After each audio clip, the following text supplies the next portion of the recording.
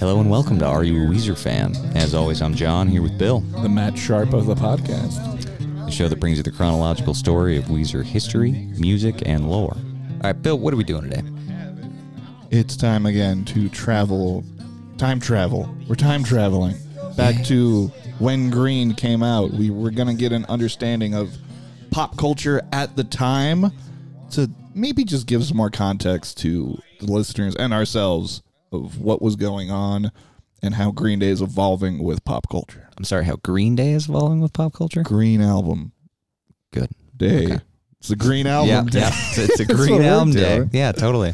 So that'll help us keep in with Weezer. We know it's going to get real pop culture-y real quick with Weezer, but I think we've also noticed some, even in these earlier episodes, like the changing of pop culture affecting where Weezer's at. Yeah, absolutely. So we're wrapping up the 90s, starting to pop into the early 2000s. We are hitting 1999, 2000, and 2001 today. A lot on our plate. So, Bill, I think we just jump into it. You want to start with 1999? I guess I can run through some of the timeline of events. Yeah. Or right early on, January 1st, the euro is established as currency. Is that good or bad? I think in theory, probably good. In practice, probably more bad than good. But somebody that knows more, please educate me on that because I have no fucking idea. Welcome to our World Economics Podcast. Yeah. The U.S. launched a Mars lander. So that's fun. Bill Clinton was acquitted in his impeachment proceedings. Hey, good for him. Good for him. Yeah. I guess. Yeah, that's fair. Less good. Much less good. April 20th was the Columbine High School shooting in Littleton, Colorado. Just a little less good, I guess. A little less good. I was just about to move to Colorado from Chicago, and right while this was happening, and my friends were like, hey, Bill, that's where you're moving. You're moving to where the schools get shot up. Well, now everywhere schools get shot up. Yeah, at least in this country. Yeah. Thanks, America. Even worse for where we're at right now is in August 16th of 99, Putin is approved as the Prime Minister of Russia. Thanks, Russia. Not long later are the Russian apartment bombings, and not long after that, Putin becomes the acting president of Russia. Yay. So that was a crappy year, 1999. During all that, there was the Y2K mania. That was one of the biggest things just with the people. Yeah, at least the world didn't end. That's cool. Yeah, but freaking out about all the computers are going to shut down as soon as we rolled into the year 2000, which didn't happen at all. Did your family freak out, hoard, do anything? No. Neither did mine. We just had a regular year. Everything was totally fine. Yeah, so Y2K Mania totally happened, but we weren't really a part of it. All right, Bill, do movies and television because this is a much more fun list. Than what are you talking about? I think that was a great string of events that happened.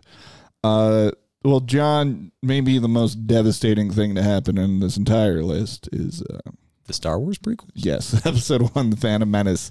It's the highest-grossing movie of 1999 and a letdown for many. Even though the internet has seemingly come back around on these films, I haven't seen them in a while. No, they're fucking insane. They're bad movies. I don't think they're bad. I want to watch those movies anymore. I mean, I have them all memorized, and I'll watch them at a drop of a hat, but they're terrible. They're not good Star Wars. Okay. The Sixth Sense was the Sixth Sense was the second highest grossing movie of the year, which kind of follows our trend of like indie directors getting their shot and like making buku bucks on small budgets. Okay. Which, follows our little Weezer trend of liking the indie darling. Ooh, we get The Matrix. Doesn't The Matrix have that one guy that opened up for Weezer that one time? Oh, yeah, look at him. He's doing good for himself. Yeah, what do you know? Bassist of Dogstar? Yeah, Keanu Rivers. Keanu Reeves, yeah. Yeah, good for him. Good for him. Matrix, huge movie in 99. Brendan Fraser in The Mummy. That's fun. It's Fraser, John. Fraser? Yes. Not Fraser? No. All right. Well, fuck that one up. Sorry. Man, I butcher names all the time, and that's the one that I'm going to butcher. Yeah, no, everyone does. You can find some interviews of him being like, I don't correct people, but... Okay, well, I'm Okay, pretty sure I got this one right. Mikhail Miers in Austin Powers. Nailed it. I think Austin Powers is another thing we can look at as like a culture shift of just taking the piss out of a franchise like James Bond and kind of like destroying that genre for a handful of years. Yeah, exactly. Like they're like James Bond used to be fun, like before the Daniel Craig reboot, and like same thing goes for Batman before Batman and Robin killed the genre. It was like these movies used to be able to have a little bit of fun, but when you make too much fun of it, then they have to get dead serious. Yeah. All right. Okay, Office Space came out. That's a fun one. Yeah, and that's centered around Y2K, right? Plot-wise. Yeah, absolutely. What else do we got? Dogma, Kevin Smith. Yes, our known Weezer fan. True. Again, with the indie movies making way too much money, Blair Witch dropped and started the found footage horror, which is one of my favorite genres of horror. That shit rules. And then TV looks like it was, we got some animation for sure. We get Futurama, we get SpongeBob, we get Family Guy. But then also one of my, childhood heroes growing up watching television, Jon Stewart premieres as the host of The Daily Show in 99. Yeah. For some reason, I feel like that should affect our Weezer story somehow or at some point, but I don't know if it's going to. Yeah, we do know that he played once. Weezer played once on an unaired episode of the Jon Stewart show. There we go. But we'll see if the Daily Show ever comes back around. Yeah, we try to make our Weezer connections here and there. Yeah, where I'm not going to be able to make any Weezer connections, though, and it's probably just going to be a segment that gets cut moving forward because we're getting to the very end of, like, people that I fucking know, is people that were born in 1999. Yeah, I think we got a little bit of time left on these before we this start episode, talking about maybe one more, but at that point, it's just going to be like, maybe one or two 17-year-old TikTok stars that I've never heard of before, but I got nothing. Yeah, that's fair. But in 1999, we got the Dobre Bros, some YouTube stars. You probably haven't heard of them, but Bill and I did an episode of them on our old show, and it was just bad music. That's true. Belle Delphine, she sold her bathwater to a bunch of people on the internet and made headlines. Good for her. Good for her, actually. It's weird, but good for her. Dream, he is a YouTuber, Minecraft player, and cheater. I don't know who this is. Held some world records, was cheating the whole time. It was a big deal. And one that's actually important in the musical story, not the Weezer story, but to music, is Lil Nas X. Hey, we don't know yet. There could be a Lil Nas Weezer collab by the time we get to... I fucking hope so. I would not doubt in my mind that Lil Nas X is a Weezer fan. That'd be interesting. Right? Lil Nas X, if you're listening, reach out. Let us know. Friend of the pod. Hey, you said that. Not me. I wish. I have not looked at your celebrity death list. Okay, we got a couple sports stars. We got Wilt Chamberlain and Joe DiMaggio. We got Stanley Kubrick of film. We got beloved author Shel Silverstein dies in 99. That sucks. We get the pop star Dusty Springfield. We get the funk and soul legend Curtis Mayfield. And then we get Rick Danko, the bassist of the band. I saw you wrote of the band, and I was like, he wasn't in Weezer. Yes. No, but Stanley Kubrick does make sense. We didn't talk about it, but Eyes Wide Shut did come out this year, and that was the last film he worked on. Okay. Music. It's a music podcast, John. It is a music podcast. What were some of the biggest albums and songs this year, Bill? You got a nice list going for us. All right, that's true. Number one songs. We got a top. Did I just do 5? Top 5 here. We have Cher, Believe, which was, and I feel like it's still everywhere. Oh, and that means we have to listen to that today. Yeah. What do you got against Cher, man? Really nothing, but because this song is still everywhere, I would rather listen to. You can put on like a 16-minute house remix of it. It'll be sweet. Yeah, all right. Let's do that. Sit here in our chairs silently make the listening listeners to house do it as well. music. Yeah. TLC No Scrubs, number 2. Angel of Mine by Monica, number 3. Heartbreak Hotel by Whitney Houston, and I did no further research to see if this was an Elvis cover or not. Okay. I assumed or it just wasn't. a new song by the same name. And then Baby One More Time by Britney Spears to round out the top 5? Britney Spears is about to be all up in our business for the next like 10 years. Okay. But we're still on the trend of like the biggest singles do not equal the biggest albums, because it's kind of interesting because the vibes are the same now. Because last time we were saying how a bunch of these rock albums were the best-selling albums, but the songs were still pop. But right. Top-selling albums are Backstreet Boys' Millennium, Britney Spears' Baby One More Time, Shania Twain, Come On Over, NSYNC self-titled, and Ricky Martin self-titled. Which I get what you're saying, like they don't have none of those. Well, yeah, really Britney. outside of Britney Spears is the only one that's on both lists. Right, but like this fanaticism starts to boil up with like TRL just becoming such a powerhouse of pushing culture at like TRL on MTV, just pushing this weird culture of boy bands or new metal, and those are your only options. Okay, well, what is the other option then? Because we are a rock and roll podcast, Bill. Rock and roll, 1999, we had some fun albums. Yeah.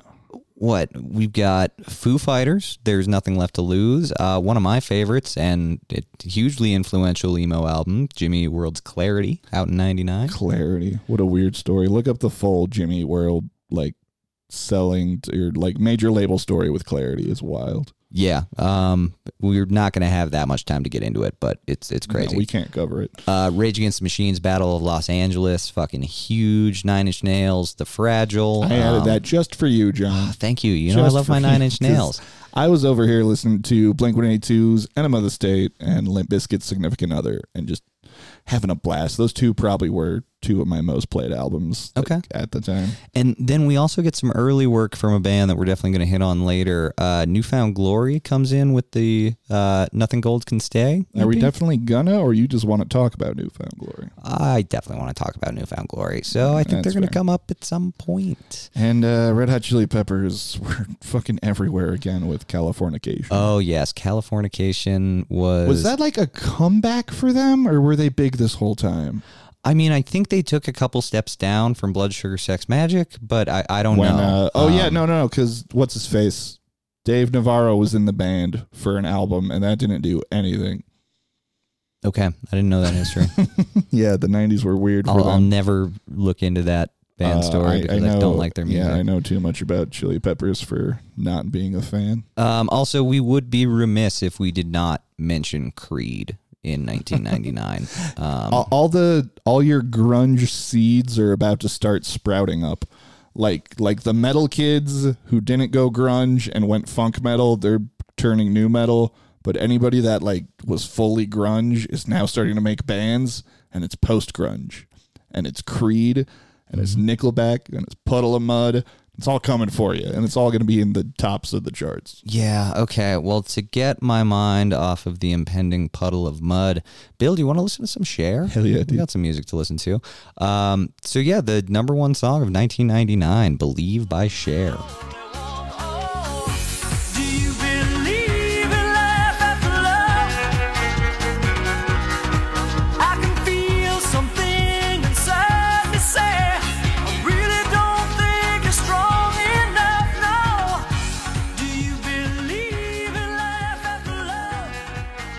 Well, you know how much I hate a fade out. I know you do, John. John, auto-tune. Cher made auto-tune popular. I didn't realize that. Well, Cher's a recording man. What do you call those guys in the studio with the boots? What do you call yourself? Engineer. I do not call myself an engineer. Of course you do. But thank you. You auto-tune my voice all the time. But yeah, there it is. Producer Mark Taylor was the one that was like, you know that auto-tune thing that's supposed to make you sound like perfect? Check this out. And apparently Cher, he was really nervous Cher was going to hate it. Showed it to Cher. Cher was like, this rules. Then they showed it to the studio, the label, and the label said, get rid of it. That's terrible. And then Cher was like, fuck you. We're keeping it. Yeah, and then they had a demo that was circling around for a while. The studio liked the chorus, but nobody really liked the rest of the song. It kept floating around, and then eventually it's a number one hit. And yeah, what we know now, like 20 plus years later, as like one of the most influential dance pop tunes to have ever happened. It's still being sampled fucking everywhere. You cannot go out for a night of drinking in places that are going to be playing like dance type of music and not hear that like 5 or 6 fucking times, you know? It's a good time. It's a good time. You know, end your song, but yeah. That feels like a good last pop hit of the 90s. Yeah, I think that's a big thing to take in, is that a new millennium is about to start, and I think it was in fashion, I was reading an article about this, that like fashion trends go in cycles, and like, you know, you adopt things like in the 90s, people were taking from hippies, 60s and 70s culture, and like it loops around like that. But apparently whenever you get to a big number, like a century change or a millennium change, people just lose their minds, and everybody I can see it. Yeah. and everybody thinks everything needs to be reinvented, and you can't just pick shit up. That's why fashion gets really wacky. Music can start to do some weird things. And like certain cycles can get broken around times like this. Okay. I mean, speaking of music starting to do some weird things, let's go with the band that kind of a little bit showed up out of nowhere and then blew up, exploded, was a big deal in a lot of different ways, and then just kind of disappeared for a while. Is this going to be John's pick? It's going to be John's pick. What's John's pick? Let's do something off of 1999's Battle of Los Angeles. Ooh, okay. Rage. Let's rage a little bit. Did you ever go through a phase with this band? Were you? Yeah, I discovered them on this album with Guerrilla Radio was the first music video I saw from them, and that's what got me sold. And then also, I believe that's in Tony Hawk 2. Okay. But no, I bought the album like the second I saw that video. Excellent. And Guerrilla Radio, just that's the Wall Street video, right? Yes. I know a lot of it's in a white room. No, I think that is the Wall Street video. Yeah. Okay. It like goes between White Room and Wall Street. Okay. I mean, well, let's fact check while we listen to it. Let's fact check while we listen to Guerrilla Radio.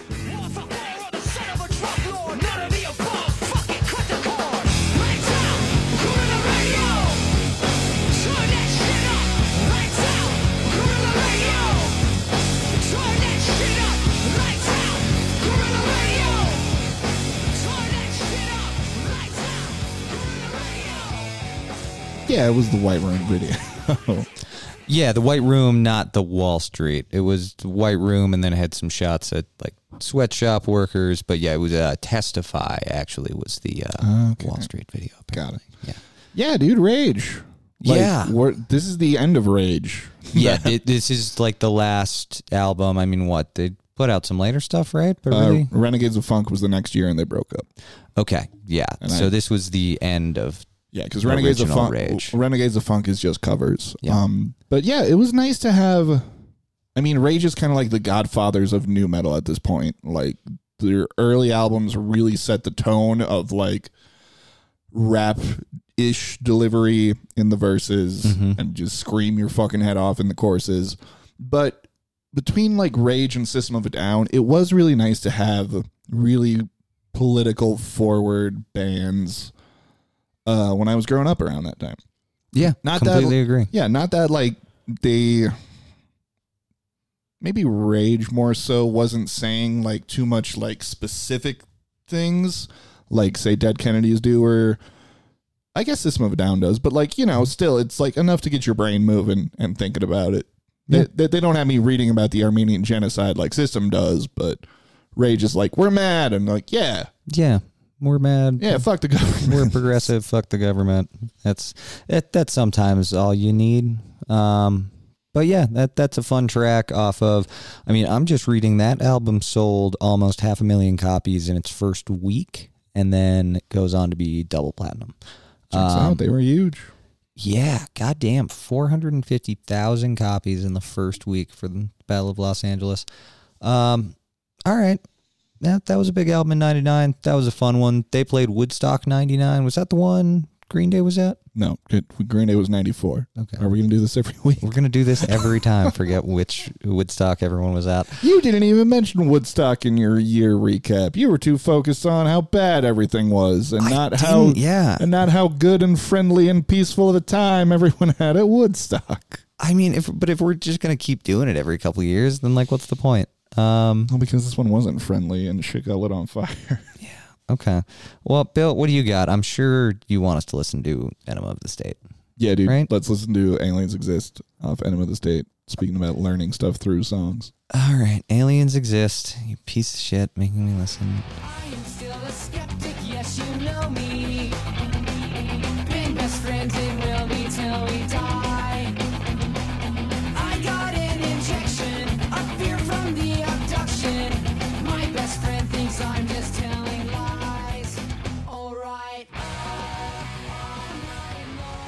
All right. That was fun. Ah, it's such a good song. Yeah. I mean, Blink's not normally my style. But honestly, it's just because I didn't like that band when I should have liked that band. Too bad. This ominous ass fucking alien song. Oh, it's so good. Yeah. It really shows off Travis Barker joining the band too. Like he drums like Travis Barker on that song. He really does.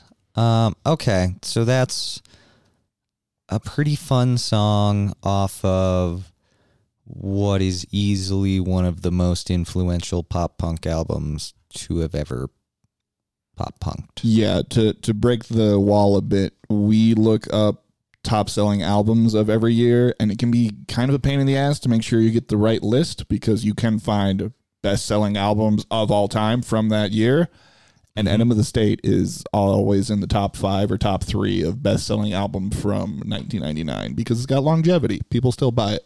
Yeah. So, like, I mean, how many times is it platinum at this point? What certifications? U.S. It is 5 times platinum in the U.S. But it was not like how quickly did this one sell? I mean, it finished the year in the top 20. I think the top 10 even. But okay, so it was probably at least one time platinum. Yeah, it went pretty quick. Okay. And I mean, I think that'll wrap it up for 99, unless you want me to tell you about Majesty 12 and what Tom DeLonge's singing about and the group of 12 organized by Truman to recover the Roswell spacecraft and cover it up in the public. I'm pretty sure you just did that. No, John. No. This is here. a Weezer podcast, yeah, not an I know. alien podcast. This is the only time there's anywhere to put anything paranormal in this whole goddamn show because Rivers apparently doesn't see ghosts and aliens everywhere. Thank God for that. I'm never doing a Blink show with you. Unless they hit Bigfoot with a van in a later tour, I don't think I'm going to get to talk about this shit ever. No, but Bill, before we go into 2000, I do want to know where are you at in 2000? Fuck, I hate it when you ask these questions. Okay, so like I said, we were moving to Colorado right when Columbine was happening. I remember watching Woodstock 99 on a tiny little TV in the new house we had. And pretty much from 1999 is when I considered myself like a fucking grown up. You know, when you do that as a kid and you're just like, yeah, I know everything now. I'm an adult. Yep. But pretty much from here on out, I'm going to have a pretty good grasp on what's actually going on in the world and where I'm at with Weezer, what Weezer's doing. Okay.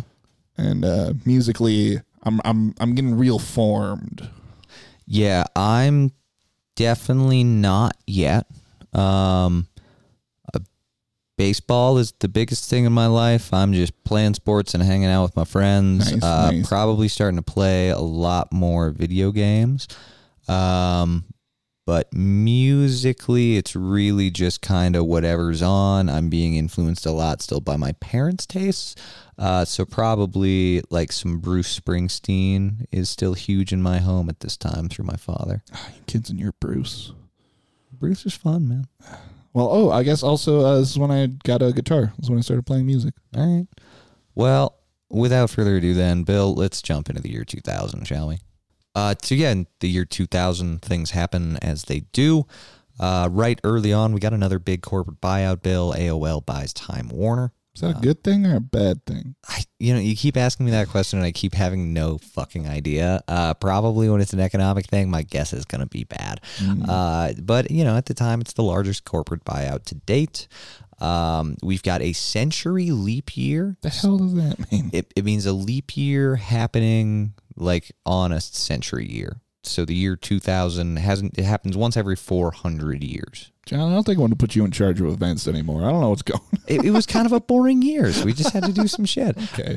Yeah, less boring. The PS2 is released in Japan, PlayStation 2. I'm sure you played a lot of PS2 games growing up, right? And now we're talking. Yeah, now we're talking. Oh, maybe that's it. We talked about doing a video game section in our in-years, but these are already really long. Once we lose birthdays... Yeah, okay. Maybe we replace that with cool video games. Okay. Well, thanks for making editing this section a pain. What do you mean, Eddie? This stays in, John. Interjecting. This is content. This is content. This is content right here. All right. We get the Summer Olympics in Sydney, Australia during the year 2000. Nice. We get the first crew enters the space station during the year 2000. That's fun. 2000, we have a presidential election, Bush versus Gore. We all remember how that went. Recount, stop the recount. Yeah, Gore loses, Bush wins. Hooray. Yeah. Bill, was that good or was that bad? Nailed it. What a great year, maybe. Fuck. All right. Movies, Bill. Oh, God. Mission Impossible 2 was the #1 movie of the year. That's the only Mission Impossible I've ever seen. Okay. I remember seeing the 5th one back in like high school. Nice. Mission Impossible 2, followed by Gladiator, Castaway, What Women Want, and Dinosaur. Yes, I did say the Mel Gibson movie, What Women Want, where he has the ability to hear women's thoughts. That is the premise of the movie. It is weird. So... Okay, I'm just not going to comment on that any further. Let's move on. Yeah, we're at the height of Mel Gibson. He can just make money on anything. Okay, American Psycho, Christian Bale. That's a fun one. Yeah, that's fun. Big change here that is relevant to our Weezer story. X-Men is released. Superheroes are about to become mainstream culture, not just nerd culture. This is the start of it. We're still a ways away, but it all begins with X-Men making a dick load of money. And canonically, we know Rivers has a connection to X-Men in particular. Yeah, I would love to hear like a review of him from about that movie. I wonder if he liked it. Okay. One that I know is a favorite of both of ours, Final Destination, comes out in 2000. Oh, I was looking at Charlie's Angels. No, not probably one of both of our favorites. I mean, yeah, I was a young boy at the time. That was actually one of my favorites. I'm not going to lie to you. Yeah, it's a great movie. Yeah. Okay. The Scary Movie comes out. Anything else you want to hit on movies? I think Scary Movie, I mean, I guess there's always parody movies, but Scary Movie kind of hammers home that we're going to take a trope or we're going to make fun of something so hard that it's done. Okay, yeah, and we're going to come back to that in a few years, but I'm not sure we're going to get one this big for a bit, at least. Television-wise, we get Malcolm in the Middle, great show. MTV Cribs, for some reason you put this on this list. I wanted to emphasize again just the power MTV has and the celebrity culture they're creating. Like, it's straight up them. The most famous, one of the most famous episodes is the Wu-Tang episode where they go to, I think it's RZA's or Ghostface Killer's house, and it's just his house. Straight up. They're just playing games. It looks like a normal house. It's not a mansion. And that's because MTV would just go rent people mansions to cultivate this weird culture. Right. And it's like Weezer is existing in the same space, but not participating.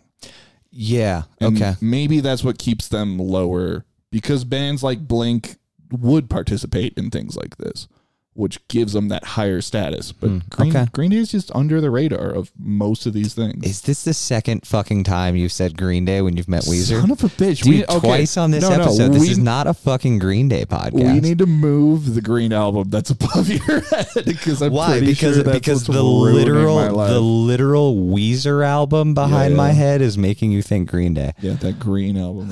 Okay. Wow. Jesus Christ.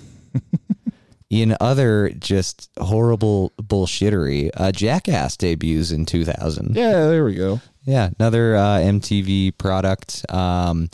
This one, a direct result of something we talked about a few years ago with the X Games coming out, and, you know, extreme and skateboard, really all that culture just busting into the mainstream, has now paved the way for stuff like Jackass, which is kind of like a blooper reel of that, but also not really. Yeah, it's a weird. Again, there's a culture reset of some kind happening in 2000, and it is that like mix of extreme sports, but it's the skate culture mixed with, I think you said earlier off air, America's Funniest Home Videos. Okay, yeah. Interesting. And my wife would hate me if I didn't mention that Gilmore Girls debuts in 2000. So that happens. It's a delightful show. Yeah. Is it? Yes. It is. Yeah. Yes, It's fun. is. It sucks and I hate it, but it's a lot of fun. All right. People are born again in 2000, but not many. Rapper Lil Pump. We got Ice Spice in 2000, and we get Halle Bailey in 2000. Yeah, the Little Mermaid of hopefully one of the last live-action Disney remakes we get. I'm so sick of them. Yeah, same. Okay, dying in 2000, we get Charles Schultz, unfortunately. Peanuts cartooner creator? of the Peanuts, yeah, cartoonist. Actors Walter Matthau and Alec Guinness. We've got Christy McCall, the British pop artist. We've got Johnny Taylor, the R&B singer. And we've got the legendary Latin and salsa composer Tito Puente. Not Tito. Yeah. So that's who died in 2000. Bill, you got the lock on some of the top music that happened? Yeah, I think this is also a weird top songs list because Faith Hill has the number one song, which we've seen a lot of these kind of female country pop artists top in the charts over the last few years. I don't think this is that insane to me. It's just so weird how the country culture is on a just completely different spectrum than everything else that we pay attention to in our lives. Right, but Faith then Hill, number one song. Like, what? Hey man, 35% of the country voted for Donald Trump. So those same people are got to be the country culture, right? That's a gross generalization that I apologize for immediately. Yeah, how dare you attach Faith Hill to that? Smooth by Santana featuring Rob Thomas is number 2. Santana also has the number 3 spot. But that album came out last year, It did, right? It just takes a year for the singles to pop up. Yeah, Santana's album came out in 99, but just it was one of those slow growing, just steamroller of just using the airplay and everything. Okay. I Want to Know by Joe is number 4. I got nothing. Joe. That's it. And Everything You Want by Vertical Horizon, which makes sense because that song is ingrained in my soul. Not good. I don't like Vertical Horizon, John. Okay, yeah. This year too, we've got more of singles do not make albums because we've got top albums of the year. What, Destiny Child? Oh no! Albums, top selling albums start with In Sync, No Strings Attached. Oh, thank God! I was just like, we're still on singles there because there's no way. No, that's the biggest, like, by far. And then Eminem with the Marshall Mathers LP is that's the second one, right? First one was Slim Shady LP. Okay, so second LP, that one absolutely goes huge. We've got Britney Spears with Oops, I Did It Again. Her second album. Creed has Creed's happening, dude. it's a big album, man. It's a big album. And yeah, not only so there's the quick correlations. Santana not only has 2 of the top singles, but he has the 5th highest selling album of the year. That came out the year before. Okay. Bonkers, man. We've got 2001 by Dre dropping in 2000. Yeah. Yeah. Okay. That's how you did things, but there was a lot of like millennium and 2000 things leading up to 2000, and Dre was like, "We're going one more year." Okay. Backstreet Boys come back huge with Black and Blue. Yes. Yeah. I don't know. I was an NSYNC man myself at the time. I was more on the NSYNC side of the debate myself. But I mean, massive boy band. Pop It is album. interesting to see them battling because Backstreet had the year before, and NSYNC has this year. And I think NSYNC comes back next year. I don't know. We'll get to it in Right. 15 minutes. Oh, this post-grunge, man. It can't be stopped. Three Doors Down and Creed are just... I forgot about Three Doors Down when I was rattling off post-grunge bands. Yeah, I mean, so what? We've got Three Doors Down putting out The Better Life. Nickelback puts out The State. And then just full new metal with Disturbed and Papa Roach coming on the scene. I believe those are debuts by both of them. Okay. We've got Deftones dropped White Pony. We've got Mare de Noms by Perfect Circle. That's how you say that? Yeah, that's how I've always said it. I'm probably wrong. I butcher literally everything. I do not know how to say it. Mare Sea of Names? Somebody write to us at areyouweezerfan@gmail.com. What does the Perfect Circle album name translate Just to? use our socials. Don't fucking email me. One of your favorites. Can I cue you up for some Queens? Yeah, okay. I mean, so a band that's been a favorite of ours for a while. Queens of the Stone Age. They're not their first album, but this one also starts to pop off. At this time, this is Dave Grohl of the Foo Fighters' favorite band. Yeah, that's where we're at, right? Yeah, so this is, at this point in time, when people in interviews are asking Dave Grohl of the Foo Fighters, like, hey, what are you listening to? He's like, oh, man, fucking Queens of the Stone Age. Holy shit, that band rules. I mean, Rated R is a good album to start saying that about, I think, for sure. Completely agree. And yeah, the self-titled had come out earlier. We get some really good pop punk in 2000. We get Warning by Green Day. We get the Newfound Glory self-titled. Yeah, I mean, as much as I love Warning, and I'm sure you love Warning, people don't love Warning. This is the low point for Green Day. This is like a low point in their career. Wild. There's like 3 or 4 songs at least that are like all-time Green Day tracks for me. Yeah, no, they're like ready to call it quits at this point. That's why I think it's the year after this they put out international super hits. They're like, here's a best of.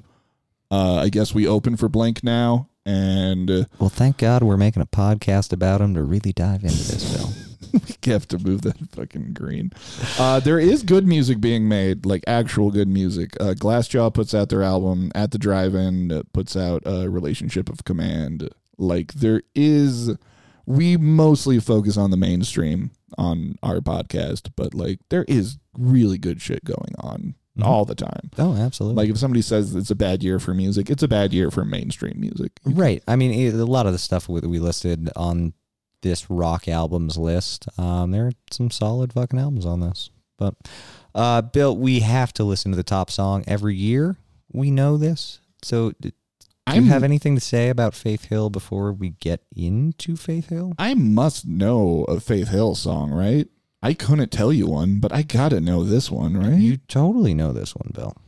Well, then I'm curious to relive a repressed memory of Faith Hill. All right, well, let's get into it. Breathe. Faith Hill. And I can feel you breathe, washing over me, and suddenly I'm melting into you. There's nothing left to prove, baby, all we need is just to be caught up in the touch, the slow and steady rush, and baby, isn't that the way that love's supposed? All right, so on a positive note, the song ended. I like that. Didn't fade out. 2, I do have to mention that this is the first country music track to be a year-end #1 single since 1959. Sounds about right. That's oh man, that one's not for me though. No, not at all. #1 of the year. Wow. I was also just reading, it never went #1. Not once did it hold the 1 position on Billboard chart. It just like held number 2 It just hung out at for number so 2 long, for the entire year. whereas things leapfrogged quickly enough where it had the highest aggregate rating. Yeah, it had the legs to just stay fucking put. Wow, so never a weekly #1, but the yearly #1. Okay, yeah. I don't have much to say about, like, I don't know, man. No, it was a song that we listened to. She has a nice voice. She does. She has a nice voice. It is very well produced. It's interesting that it's the first country #1 single in 41 years at this point. That's kind of cool. But Bill, I like rock and roll. Could we listen to some rock and roll? Yes, please. Okay. We talk about the Foo Fighters a lot. We have to just listen to some Queens of the Stone Age, I think. Okay. It took me way too long to actually put that together. You and I both love this band. We Yes. have for a very long time. You were once in a band that you told me was trying to be Queens of the Stone Age a lot of the time. Would have liked to be. It's a good band, man. I saw them play live recently. They put on one of the best shows I've seen of theirs. It was fucking incredible. So let's just listen to a fun track off of Rated R. I don't want to listen to In the Fade today. That's too boring. Let's listen to Leg of Lamb. Okay, John, we cannot listen to In the Fade. We don't have to listen to In the Fade. Let's do Leg of Lamb. All right. All right. They wanna follow the laws of man. Yes, sir. Bloody apron, leg of lamb. It's so hard to win when there's so much to lose. What a good song. What a fun song. So at that point in time, the band was actually officially just 2 people, with a lot of guest musicians popping in on that album. I think it'd be fair to say it's still a Josh Homme solo project at this point. Like, even though Nick's like an official member, Nick Oliveri, like if you have that many guest musicians, quote unquote, I feel like you're making your album and you're saying, I need this here, I need this here, I need this song to just be a bitchin' stroll. Oh God, how does that riff feel so good on this song? Right? Like, oh God, it's just such like a fun, sexy, strutting lyric. Fun as hell. It's delightful. Love Queens. Love Queens. They're going to come back in a couple years for sure when Dave Grohl joins the band. John, it's not a Foo Fighters podcast. You're right. It's a Green Day podcast. That's right. So let's listen to Warning. Yeah. Let's listen to. We are actually going to listen to one of my most spun albums of 2000, and it's not Warning by Green Day. I apologize. We got to get some full-on new metal. We touched the new metal with Rage, but we got to go full new metal because this is the year that Chocolate Starfish and the Hot Dog Flavored Water by Limp Bizkit was released. Okay. What do you want? We're going to listen to... Rolling. No. What? No, we're not doing any hits here. I did get to see the song live last year, though. We're going to listen to Full Nelson, track 4. Track 4, Full Nelson. All right, let's hop into it. You'll get knocked the fuck out. Cause your mouse might change that your ass can't catch. Knock straight the fuck out. Cause your mouse might change that your ass can't catch. Can I do 2 jokes and then a real thing? Yeah, of course.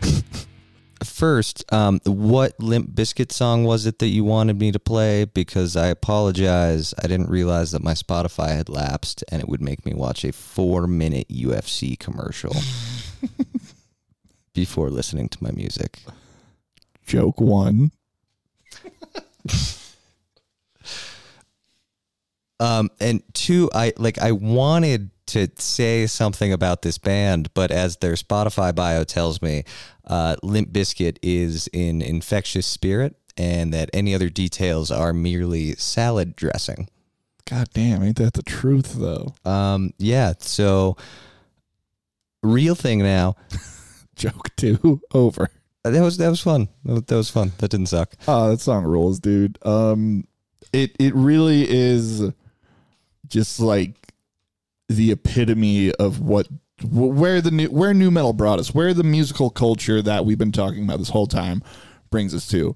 Like back the fuck, like get knocked the fuck out, say it to my face, like most toxic masculinity. Oh, absolutely. In nu This metal. is like the worst guy that you know at the gym that's on steroids in a song. And in the year before this, 99 at that Woodstock, it all this toxic masculinity is in one place. Of course, there's fucking riots and fires and like shit getting just destroyed.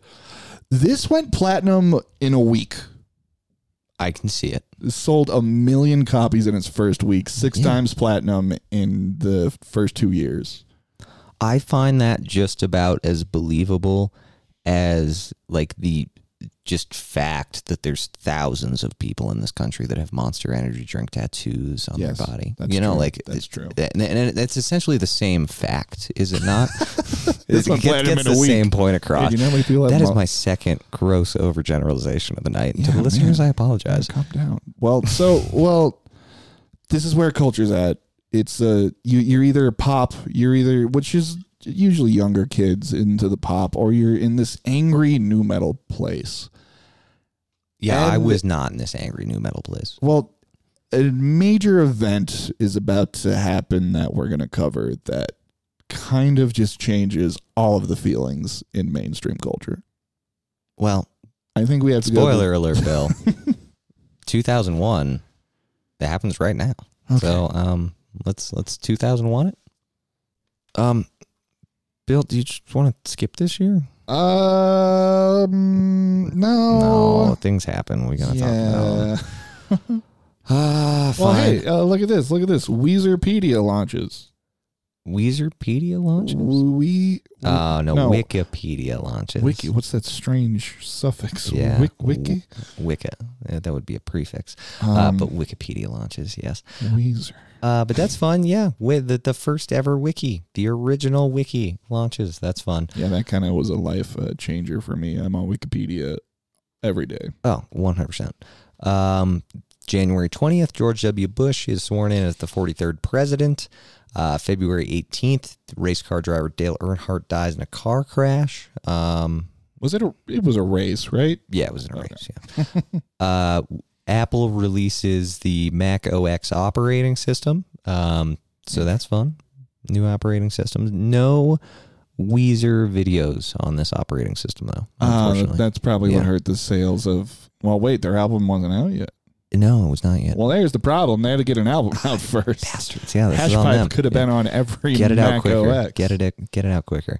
Okay, we've got the first self-contained artificial heart is implanted in a patient, so that's fun. You want to skip to October? Oh, wait, no, 9/11 because... happens. Yeah. Look it up. 9/11 happens. It will disrupt everything else that happens for the rest of this year. Yeah. Yeah, and we'll talk about it when we get to music. In October, the U.S. invades Iraq. That's weird. Why? Couldn't tell you. I couldn't either. Doesn't add up from everything that I had read. This is also not a bit. It doesn't make sense. Yeah. Then what? In December, on a better note, after it takes fucking 12 years to reconstruct, the Leaning Tower of Pisa reopens to the public. What the fuck happened to the Leaning Tower of Pisa 12 years before that? It's been falling down for centuries. They got to work on keeping it up every once in a while. I thought that was its whole bit.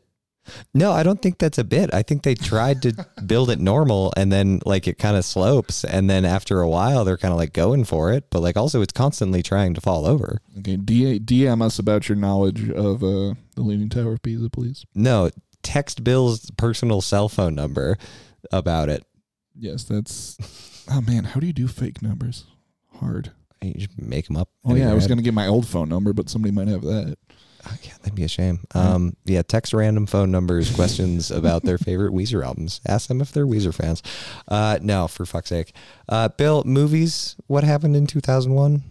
Movies were interesting. The top 5, as we like to do. First, that's the first Harry Potter, right? Philosopher's Stone. Yes. Harry Potter comes out number 1 on the box office. Right below that, Fellowship of the Ring, Lord of the Rings, number 2. So we got monster franchises Big starting. year for fantasy franchises Yes. here. And also Monsters. We have Monsters, Inc. at 3. Pixar is still crushing it. Okay.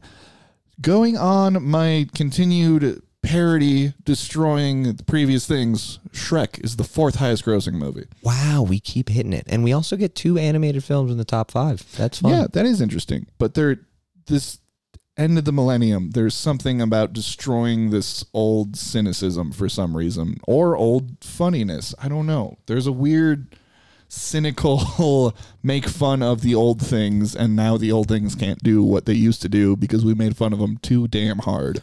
Okay, interesting. Yeah, and a fun movie. I mean, I loved Shrek growing up as a kid. Yeah, it's delightful. Yeah, great film. Ocean's 11 rounding out the top 5. Another one of my favorites when I was a kid. Played on like TNT and TBS constantly. So a movie I've probably seen 80, 90 times at this point. Yeah, it makes sense. And then Michael Bay made it in there with Pearl Harbor at number 6, which is just kind of the start of like people giving Michael Bay too much money. Or maybe that was Bad Boys was the start of that, but... Okay, not too many other movies I wanted to hit on. Zoolander was a fun one. Spy Kids, fucking goofy. Nice. Check that out. Fast and the Furious. So another massive franchise starts in 2001. Yeah, okay. We get a John and Silent Bill in there. Josie and the Pussycats. Yeah, Jane and Silent Bob Strikes Back coming out is kind of important because the setup to that is what featured Suzanne at the end of Mallrats. So kind of coming full circle. They get their moment. Okay, love that. Oh, Joe Dirt. Who doesn't love Joe Dirt? Oh, classic. Yeah, absolutely. Oh, and we also got Tom Green with Freddie Got Fingered in 2001. Oh, God. I think we're towards the end of the Tom Green cycle if we're in 01. Tom Green had a moment, man. All right. Television-wise, Lizzie McGuire debuts in 2001. That was definitely a thing for me. Yeah, well, while we're on the Disney Channel, during this whole time, starting in like 98, Disney Channel original movies are happening. huge deal. They're coming out like every couple months. Yeah, like it would be its own section if we covered it in all these, but I think this is kind of the golden era. So between 99 and 2001, some notable ones. That's what I rounded us up here. Yeah, a couple of my favorites. We got Smart House and Johnny Tsunami in here. Ooh, love it. Phantom of the Megaplex just made me want to work in a movie theater even more until I did. Okay, we got Halloween Towns, the first in 98, the second in 01. Yeah, Calabar's Revenge. Ooh, Xenon, the 31st Century Girl, right? Was she 31st? That makes sense, right? I thought that was the bit. I hope so. That was supposed to be, I mean, yeah, it had to be. Yeah, it'd have to be 31st. Yeah. And Mom's Got a Date with the Vampires. Delightful. I just wanted to make sure that was on the list. Okay. Big for the nerd culture, the underground culture, what we are kind of driving home is Adult Swim launches on Cartoon Network. Okay, and that's a huge deal, and you kind of with that, not on Adult Swim initially, but we get Invader Zim drops as well. That's true. Maybe it's like the kind of gothy subculture that was for like adults and older teenagers has made its way to like children for adult Invader Zim. Okay. Huh, maybe something to keep an eye on. And Bill, there's one on here that you haven't hit on yet, so go ahead and talk. Wrestling? You want to talk wrestling? The WCW ends, which was my favorite wrestling organization, and they get purchased by the WWF. And then WWF is the only... But the WWF, isn't that Panda group? Yeah, they don't get sued by the Panda group till later. But it leaves the WWE unchecked with no competition for about 10 years. It's wild. Okay. Well, we'll get back into that, unfortunately. People are born. Again, this list is getting smaller and smaller, and it's probably going to end after this episode. I think this is it. And I think I know who's going to be our final. I think we should end with her. I think we do. Okay. We get Stranger Things actor. He plays Lucas, Caleb McLaughlin. And then we get massive pop star Billie Eilish. Hooray. Last person to be born on Are You a Weezer Fan? If you're listening, wow. Amazing. Yeah. People die in 2001. That segment is unfortunately going to continue. Bill. Yes. We're not going to get rid of deaths. Yeah. Outside of music, we talked about the Dale Earnhardt car crash. We also lose William Hanna. Is that of Hanna-Barbera? That is of Hanna-Barbera, yes. Massively famous cartoonist.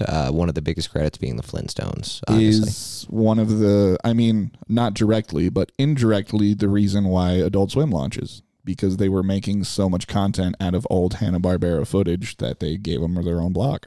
And some of those shows are absolutely magnificent. They're Space all Coast magnificent. Coast to Coast, The Brack Show. C-Lab. And then you get some of even like, Harvey Birdman, Attorney at Law, starting to spoof some of that. And it's just like, it's so fucking good.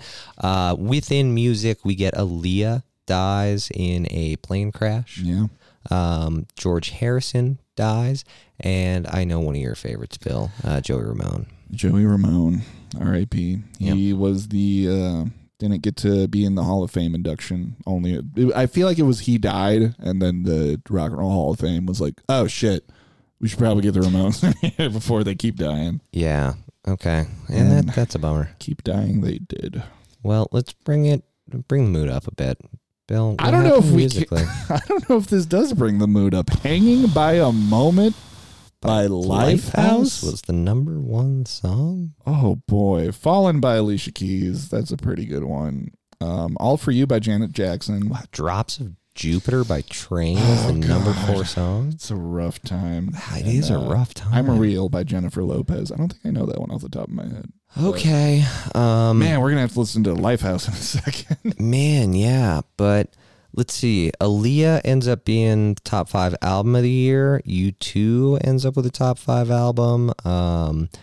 Michael Jackson? What? Michael Jackson, Invincible was a top 5 album? I guess one by the Beatles. Okay. I'm sorry, Bill.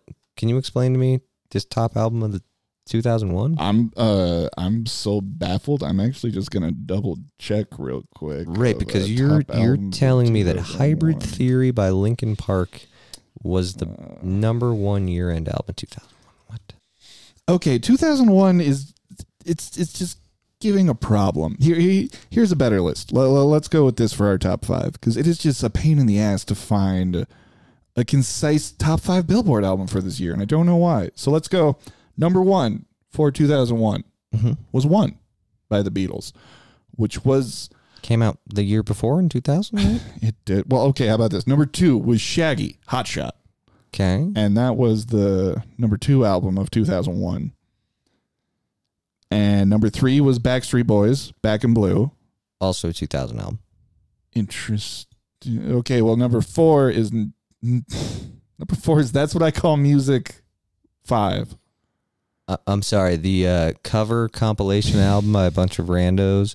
Now That's What I Call Music. No, wait. No, you're getting now confused with Kids Bop. Thank you. No, sorry. This is just a compilation album, not a cover compilation album. That would be fucking insane. They did nothing to these songs. And then number 5, as I said, Chocolate Starfish and the Hot Dog Flavored Water by Limp Bizkit sold 1 million copies the week it came out. And then over this next year, which is 2001, sold another 5 million copies. So that makes some sense. Damn. Okay. Number 6 is Hybrid Theory by Linkin Park. Okay. Which also came out the year before. Yeah. The first album that came out the same year is Stained, Break the Cycle. Interesting. I'm confused. Likewise. But either way, that just kind of adds up for not a hugely great year / just like the rollover from what was a pretty damn good year in 2000. Those albums still just doing real well. Yeah, I mean, any list we are looking at has now That's What I Call Music 5 on it.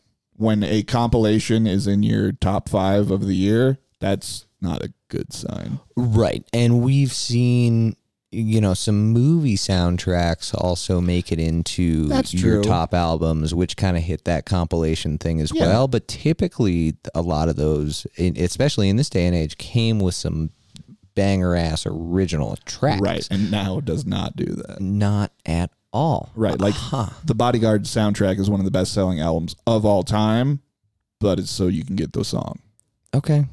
Well, Bill, what happened in rock and roll? Because I'm looking at this list, and it makes more sense. This list is actually pretty fucking good. I'm not pissed off at this one bit. No, it's just crazy that none of these sold enough to be in the top 10 or top 5. I don't know. Where should we take it? Maybe some pop punk? Blink-182 puts out Take Off Your Pants and Jacket. Solid Sum 41, all killer, no filler. Yeah, good album that we listened to on our sideshow on the Patreon. Shit, plug in the Patreon. Yeah, check it out at some point. We get the Tenacious D. Is that the self-titled out of that? That is the first D. Okay. White Stripes come out with White Blood Cells. Yeah, I honestly don't know their discography that well. Is that their first full length? I don't think so, and No. I don't think that's Seven Nation Army yet, but I could be totally wrong on it's that. definitely We'll not check at Seven the Nation. break. Definitely not Seven Nation yet. Andrew WK's I Get Wet, which is just a personal favorite. Yeah, fun one for us. We like that album. It made Andrew WK a public figure for about a decade, but Okay. Another favorite of yours for sure. We get some Gorillaz with the self-titled in 2001. yes, if I were to do a podcast on a band that I was a fan of, for sure, it'd be Gorillaz. Okay. We have three more that we have to hit. Two albums that both came out on 9/11 Okay. that could not be any more different. Yes, this is interesting. First, we get Nickelback. They drop Silver Side on September 11th, 01. Yes. Wait, is it Silver Side Up? Did I miss a word? You may have. Okay. It's Nickelback. It's just it's a Nickelback album. I haven't listened to it. And then again, like I was saying, we mostly do mainstream music, but on the underground in the punk scene, Leftover Crack put out Mediocre Generica on 9/11/01, which they will never let anybody forget, naming their next album Fuck World Trade, featuring the planes hitting the towers on the cover of that album. With a big intro to the album, talking about how they dropped an album on 9/11. It's it's a crust punky thing. Yeah, it depends on your tastes, and oh man, Yeah. it's in my tastes. That album is definitely in my taste. The other one that we really, really, really got to talk about is Jimmy Eat World drops Bleed American in Yes. 2001. Yes.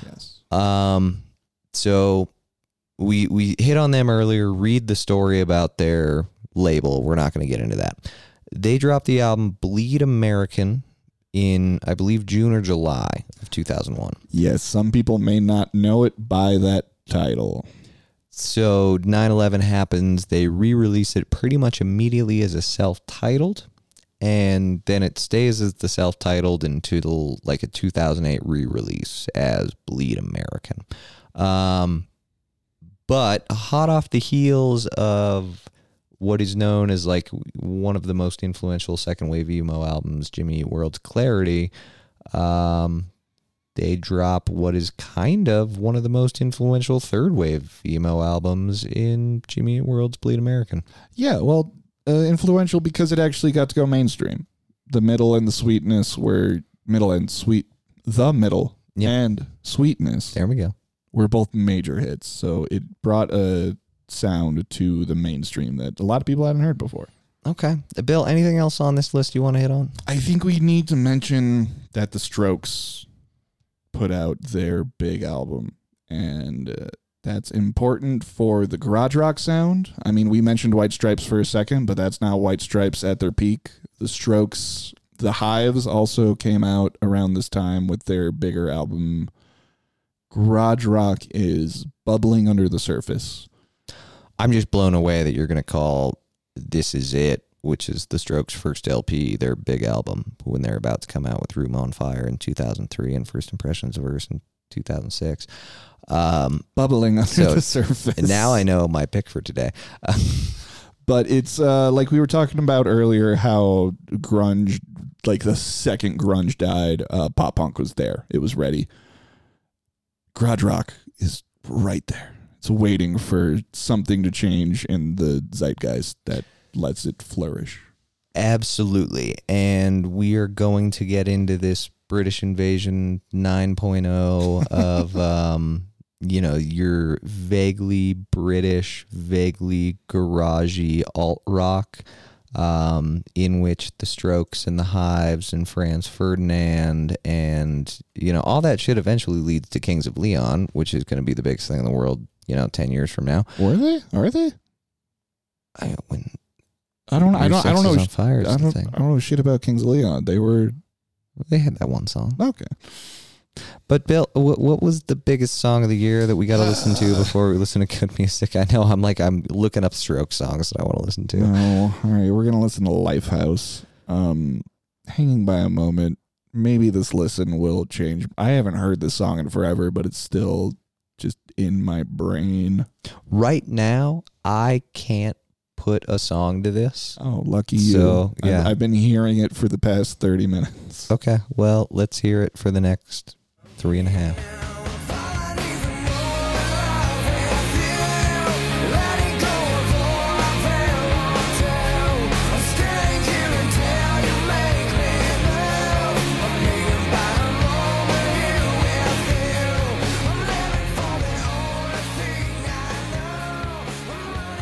Somehow, of all the number one songs we've listened to on this episode, Yes. that was the one that was like the closest to my sensibilities as a music fan, but also the second most offensive. I'm not going to say it's more offensive than Too Close by Next, because that was a song about a boner. I wish this was a song about a boner. This is just post-grunge, boring nonsense.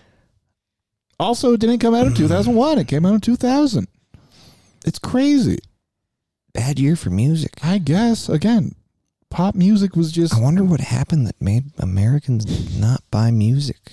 I mean, forfeiting the last 4 months of a year, I feel like shouldn't make all of these 2000 songs the biggest thing of 2001. I don't understand. Maybe it's for minds greater than ours to really get to the bottom of. Or maybe we're just idiots and we're missing something. Why not both?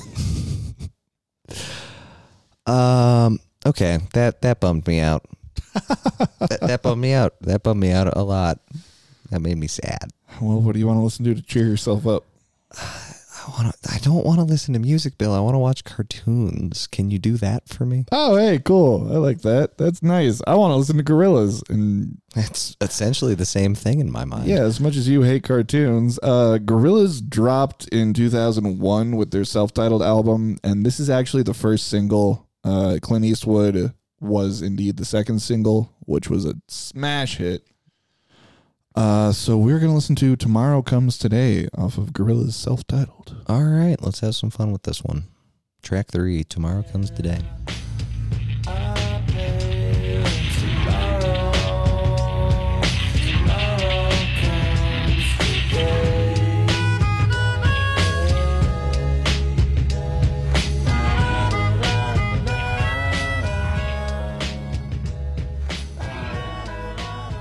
How you feeling, Sean? The only reason I don't like the Gorillaz is because I don't listen to them, number one. That's a start, I guess. And two, because I hate you with a deep-seated passion, and I refuse to Yes. acknowledge the things that you love. Yeah, so what I'm gathering is that you enjoyed that song. It's a damn good time, and I love that band. Yeah, that was a good track. That was fun. That was vastly different than Clint Eastwood. At this point in time in 2001 with the self-titled, is it just the two of them? Gorillaz is always just the two of them. It With random collaborators popping in. It is artist Jamie Hewlett and Damon Albarn from Blur. Okay. But So- then, I mean, on the same album, we get Clint Eastwood, which we've got Del Funky Homo Sapien makes an appearance on. Am I wrong in saying that? No, you are correct. They do. Collaborators are a big part, but they are never in Gorillaz, I guess. Or maybe the collaborators are Gorillaz. Right, because, I mean, the band is a virtual four-piece of Right. these four kind of cartoon characters that have their own personas and lives, and they share an apartment, right? Is that their shtick? They all, John, we can't do this. This is a Weezer podcast or a Green Day podcast. But if we start talking Gorillaz, I'll be here for. You're right. Honestly, send us your money to listen to the Gorillaz Hour, because we're not fucking doing this right now. Yeah, but no. that was a fun time, Bill. Thank you, John. And that was the 2001 Gorillaz self-titled, the same album that the massive like at this point in time, 20 plus years of being one of the most recognizable songs within the musical zeitgeist for us. Oh, yeah. And what's wild is that's not even their biggest or most recognizable song. They just kept getting bigger for a bit. Really? Yeah. Feel Good Inc. blew Clint Eastwood out of the water. Okay. Well, Bill, you knew what was going to happen. We have to talk about Bleed American today. Okay. That's going to be my pick. All right. Because not only is this album fun as hell, one of my favorites, something that's going to be hanging up on the wall probably by the end of the night with some red yarn. It's also incredibly important to the Weezer story. Yes, that's true. We're going to listen to a different song than the one I'm going to talk about right now. But on this album, there is a song, Hear You Me, a phrase that you might remember from our good friends, Michael and Carly. Yeah, every wheezing they worked on signed off that way. And it's also in the course of Rivers Cuomo's tribute to Michael and Carly. Yeah. So even though Jimmy Eat World did not play the tribute show or make the tribute album, to my knowledge, I could be horribly wrong on that, and we'll get back to that in the bullshit episode. They did release a song on Bleed American that was written for the two of them, and the two of them were very influential to the band. That's where the band stayed when they were on tour in Southern California. Just like those girls were rooting for Weezer, they were rooting for Jimmy Eat World, just not doing so much of the fan club work, because they weren't asked to. Well, I mean, who needs to? They had a major label deal already. Until this album came Yeah, out. then they gave it up, and then they got another one. Yeah. So I think we just listened to the title track, Bill, because we talked a little bit about Sweetness. We talked a little bit about the middle, the big, massive tracks.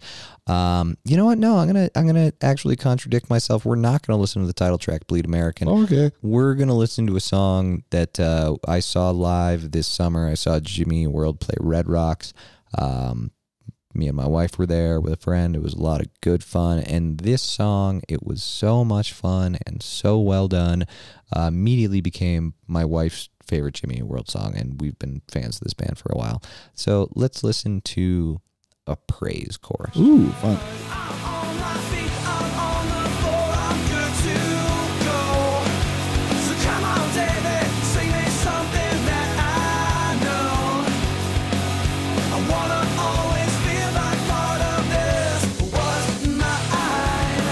I wanna fall in love tonight. I wanna fall in love tonight. God damn, this is one of my favorite tracks, man. Holy shit. So one of the things that I love about not just that song, but something Jimmy Eat World does, I love songs about songs. That's true. You do love songs about songs. And that's not so much a song about a song exactly. That's kind of a song about just how fucking excellent live music can make you feel at times. But, there's the little bridge that lists a bunch of songs that were important to the band. It's like, man, fuck, that's so goddamn good. Our house in the middle of the street. Mm-hmm. Yeah, man, that fucking rules. Like, the balls on Jimmy Eat World to leave their major label, and when they were like, well, we don't want your next album, they're like, well, somebody does, because this is fucking amazing. Yeah, because we they got weren't some wrong. stuff here. They were like, we have this. Yeah. Wow. 2001's Bleed American / 2001 Jimmy Eat World self-titled. Jimmy Eat World. Huh. What a song, man. That was a fun one. What a time. We are, the podcast, are now in a post 9/11 world. And so interestingly now, Bill, I do want to ask you, where are you at the end of 2001? Middle school, Okay. playing more guitar. I believe, where am I actually living? I think I have learned how to play hash pipe by this point. Okay. and I wanted to ask this one specifically because I'm a little bit younger than you. Yes. And in a post 9/11 world is when I can actually really definitively say where I was at. See, Pre 9/11, it's just like a blur. Post 9, like I can tell you exactly where I was. So Yeah. then I can tell you my parents had split at this point. I can tell you you get your I nice set. had not yet gotten an Xbox and I didn't have a GameCube yet. But now, like, because that's where I was at the start of this episode. And that's why I was like, I can tell you what my music tastes were because they started to solidify. Would that be the same for you starting from here on? Yes. So moving forward, it's going to be a lot more of I actually fucking know things. But really kind of September 2001 is when I can start putting together my personal timeline and it's less fuzzy without having to think about it too hard. Right? What's the one of the TikTok trends is like gaining the moment you gain consciousness and you're like, oh, yeah. And it's people always have weird stories. Like when you're in the grocery store and your mom hands you something and all of a sudden you're a person. You're like, ugh. Right. Okay. Well, Bill, that's where we were at. Where was Weezer at the end of 2001? They had just released the Green album. It's doing pretty well. Yeah, that's the interesting thing is that the album's going to come out in the middle of the year and they are going to go right into some touring that it's also a bit of a writing session. Yeah, we keep thinking that the touring session is going to back off a little bit. This episode is always going to be a little bit of a bear because the years are never going to get away from us. But at some point, you think Weezer might not play 180 shows in a year, and then boom, they play 180 shows in a year on you. Well, I know Weezer's going to slow down with shows at one point, but the years, John, the years start. They keep on coming, and they don't. They start coming. They don't stop coming. They don't Smash stop Mouth happened during this year, and we did. Jesus Christ, is this how we shoehorn them in? All Star came out in '99. That is how we shoehorn this in. Love it. I think that's an episode. All right, Bill. I know you're a Smash Mouth fan. I really fucking am. I love it. But more importantly, are you a Weezer fan?